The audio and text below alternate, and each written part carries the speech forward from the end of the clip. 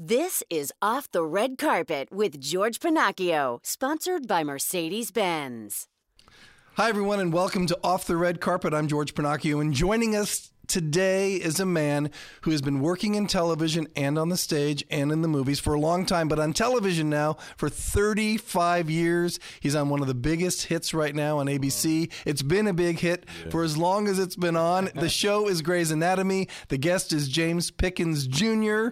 And welcome and thanks for being here. Thank you for having me, George. It's a pleasure to be here. Let's begin 35 years ago when you made that debut on television in 1984. Did you know that this was going to be a great home for you all these years later? Oh, I had no clue, to be honest with you, George. I really didn't. I never intended on being an actor. That was something that was so foreign to me. But as fate would have it, the acting gods got a hold of me. And back all those years ago in New York on the stage, and my first equity show was one that it turns out to win the Pulitzer Prize, and I was in the cast along with Denzel Washington and Samuel L. when we were kind of getting our start and stuff, and to come here now and 15 seasons into Grey's Anatomy, it's and all the movies and TV shows and guest stars in between. It's been quite a ride. It's just I wouldn't trade it for anything. Who had the most confidence back then? You, Denzel, or Samuel? All three of us. All three of us. I think it's great now to see, for instance, Samuel L. Jackson's wife on stage doing so well. We're going to see her. Tanya Richardson. Yeah, we're going to be in New York, so we plan to see her at Kill a Mockingbird. Yeah.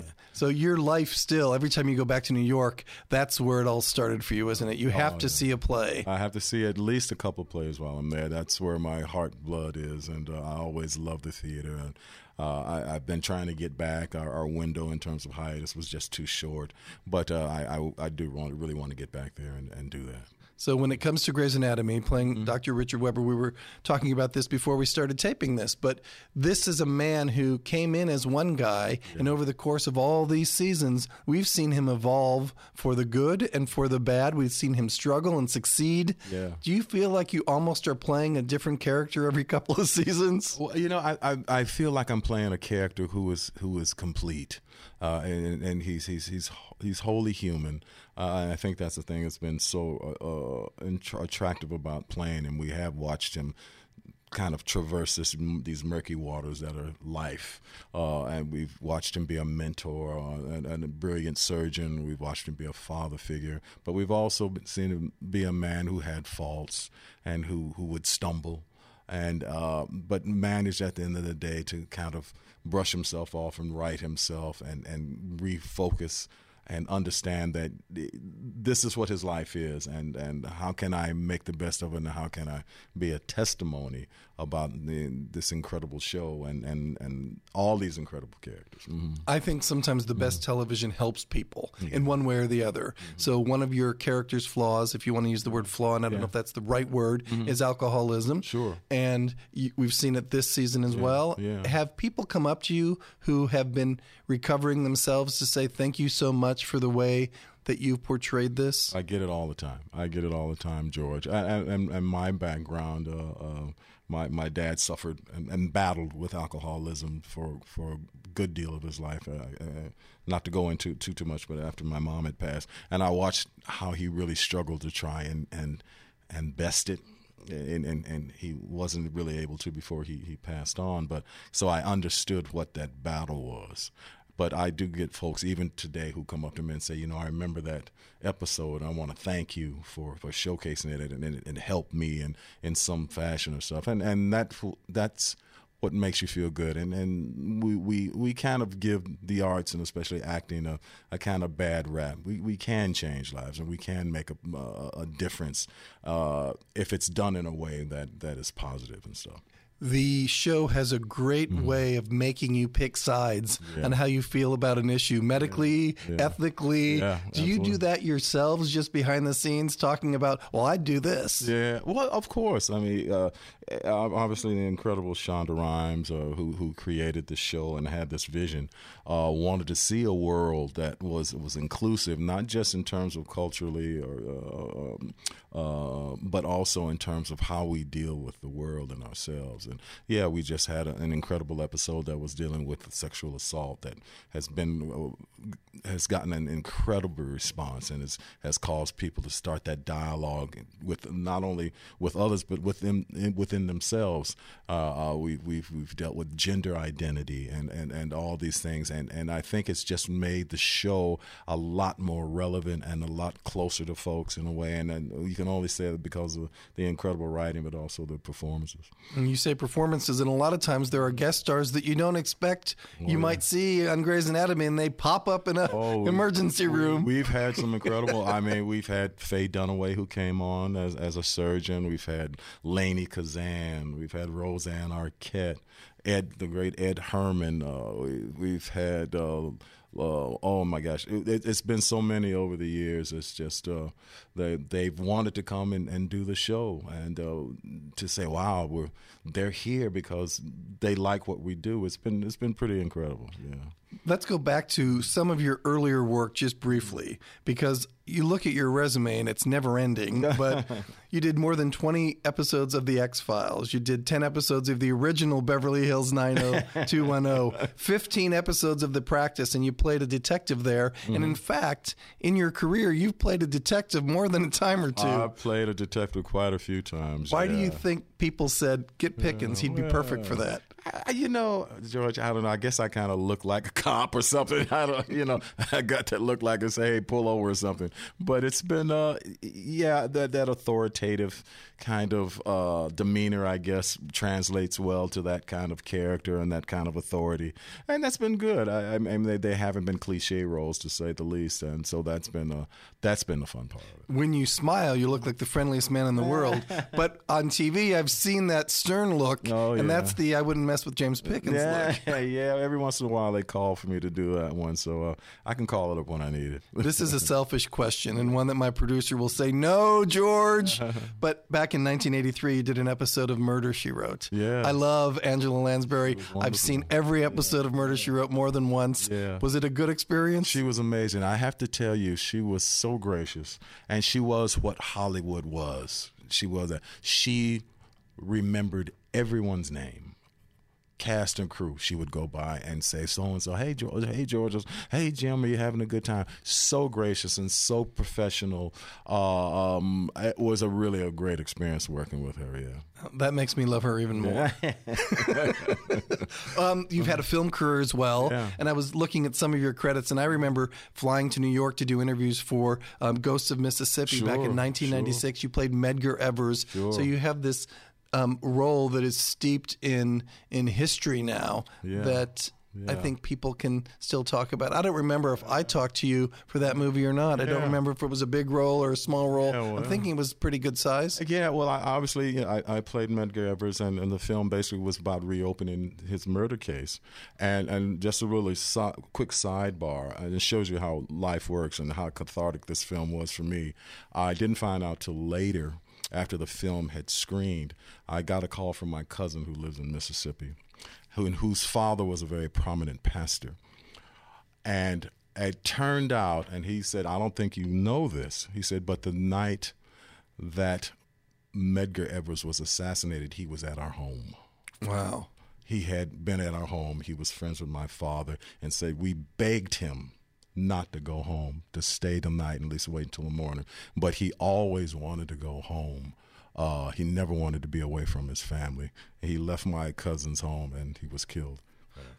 That movie was 23 years ago, and it's still with you like it was yesterday. Oh, absolutely! It was chilling for me. Yeah. It was chilling to watch. Yeah. I remember that. Oh yeah, we used to drive past when I had a driver who would take me to locations, and at that time Byron Della Beckwith was still alive, who murdered Medgar Evers.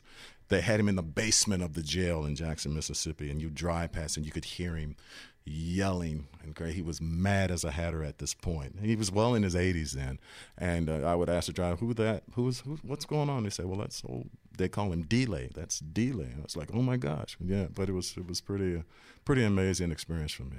You have a daughter who does what you do for a living. Yes, I do. Yes, does that make you the proudest dad in the world, or the most worried father of the year? Well, I think a little of both. Obviously, this profession that we've chosen is not an easy one. You better really know that this is what you want to do, and not do it for the wrong reasons. My daughter is extremely talented. She went to Hamilton High and was part of the music program there. She's an incredible singer and actress, and she started out as a dancer. And she wanted to try her hand at working in New York, and she's making her way. She does some regional stuff there, and she's plying her trade. And in between acting gigs, she started and created this wonderful blog that's been getting a lot of response for her, and it has a really heavy fashion component. So she's gotten a lot of she's formed a lot of relationships with Lane Bryant and Kohl's and Almay Cosmetics and stuff have reached out to her, and so she's. In this way, she stays invested and then not just kind of, for lack of a better term, sitting waiting for the phone to ring. And what's her name and what's the name of the blog? Okay, her name is Gavin. She goes by Gavin Taylor. That's her middle name. It's Gavin Taylor Pickens, but her blog is Gavin Taylor, and it's called thecurvycutie.com. That's her blog. I like it. Yeah. You know what else I like is that you know how important this part of her life is, that things don't need to be handed to her. Right. She needs to earn them and want them and feel them and need them, right? Yeah, absolutely. And I think she was very adamant in that. She wanted to say, I can do this on my own, Dad. And I said, hey, I know you can. And so I'm very, very proud of it. Yeah. A lot of the actors and actresses that I've met over time get great joy when they find themselves doing something in the charity world that makes them feel great and they know is important to the people who come to their event. Sure. So we're going to talk about that now because this is a big part of your life, and it's the James Pickens Jr. annual charity roping, and it's going to be Tuesday, April 23rd if you're listening now. Otherwise, it's past, you go next year. And it's in Clovis, California, which is near Fresno. And you've been involved with this now for 10 years? Yeah, this is our 10th anniversary. We started this thing because my wife and I wanted to do a little something more than just write a check. We've been involved in charities for quite a few years, and that's fine, but I wanted to do something that I felt a little more invested in instead of just writing one and handing it to somebody.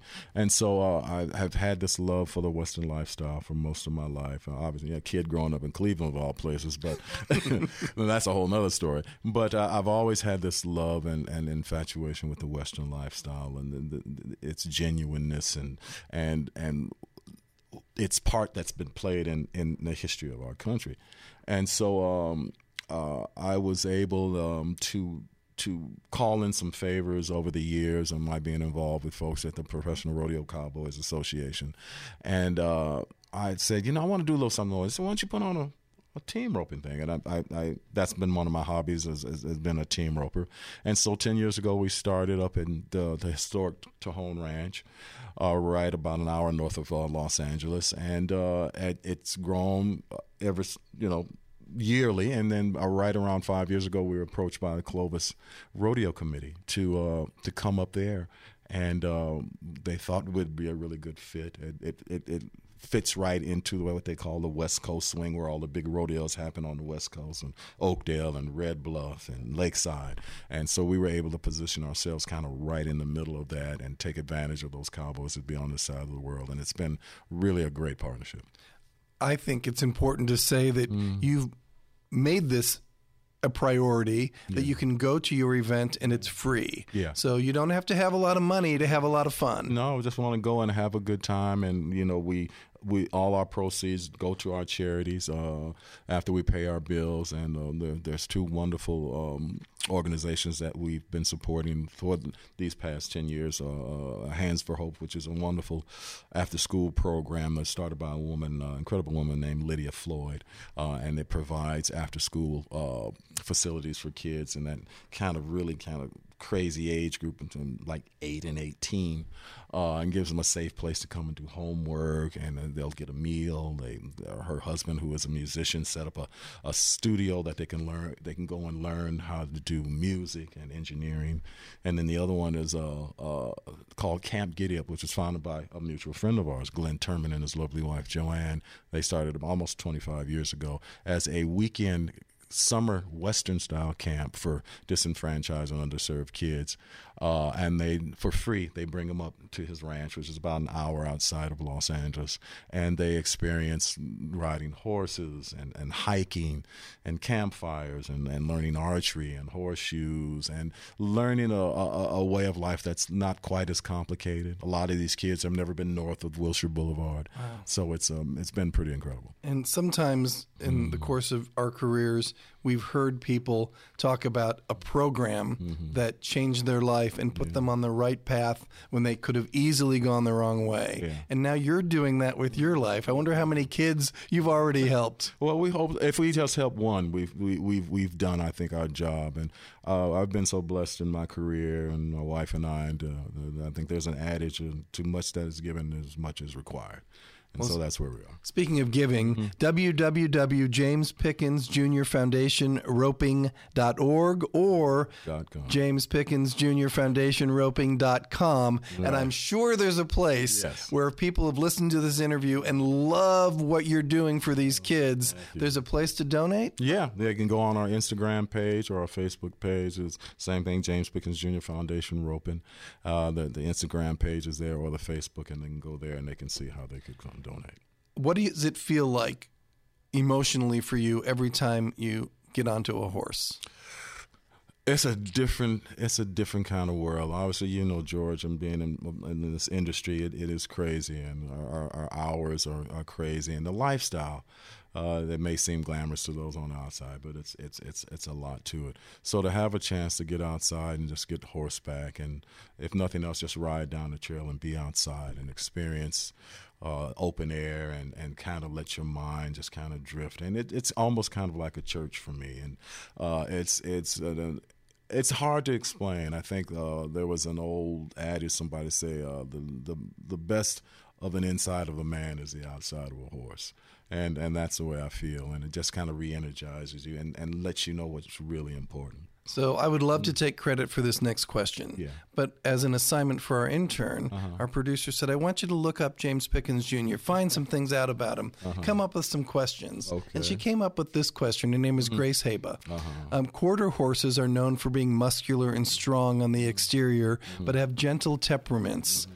In what ways do you think Richard Weber, the doctor you play on Grey's Anatomy, is similar to a quarter horse? Oh, wow. What a great question. Well, I think obviously I don't know about the muscles and the strength anymore on the outside. Those have kind of gone south. She suggested your character can be tough and stern at times, but inside you've gone through. Yeah. I think the inside part, quarter horses are very gentle. They're very good-minded horses. And I think Richard, there's an exterior part of him. And I don't know if it's so much as stern as it is that he wants the best, especially when he's talking about his interns or those people who are close to him that he feels can kind of step it up sometimes.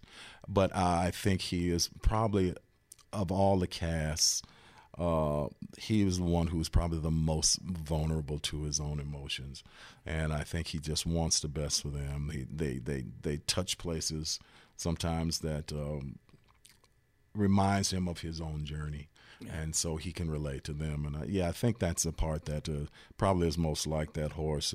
You can get on him, and you can make a mistake on a quarter horse and come back, and he forgives you, and you can try it again. It's like a blackboard. You erase it, and you can do it again. So, and Richard's kind of that way. Okay, you messed up, but come back again. What did you learn from it? I'm with you. We'll take this ride together. You are dressed in full Western attire right now. You've got a Western wallet, a Western checkbook. Has James Pickens Jr. ever tried to sneak a little Western attire onto Grey's Anatomy? You know what? This lifestyle is so foreign to the Richard Weber. I'll wear something, on the set every once in a while before I get my costume on. But it's really far and in between that I do. That life is separate from Grey's, and I like it that way. I've spoken to you for more than, I think, 20 years, usually a couple questions at a time when we're standing up on a red carpet. Right. It's been really lovely to talk to you this way, sitting down and learning more of your story and what you're doing for so many kids, which I think is so important. So if you're out there listening, you can always watch Grey's Anatomy Thursday nights on ABC. April 23rd, 2019 is the date for the James Pickens Jr. annual charity roping in Clovis, California, near Fresno. If you're listening past April 23rd, he will be back for an 11th year. There we go. If you'd like to learn more, go to James Pickens Jr. Foundation roping.org or .com. You can even give them a donation if you'd like to help the kids just like James and his wife do. Thanks for joining us for Off the Red Carpet. I've been a big fan for years. I will continue to be so. Thanks everyone for listening, and we'll talk again.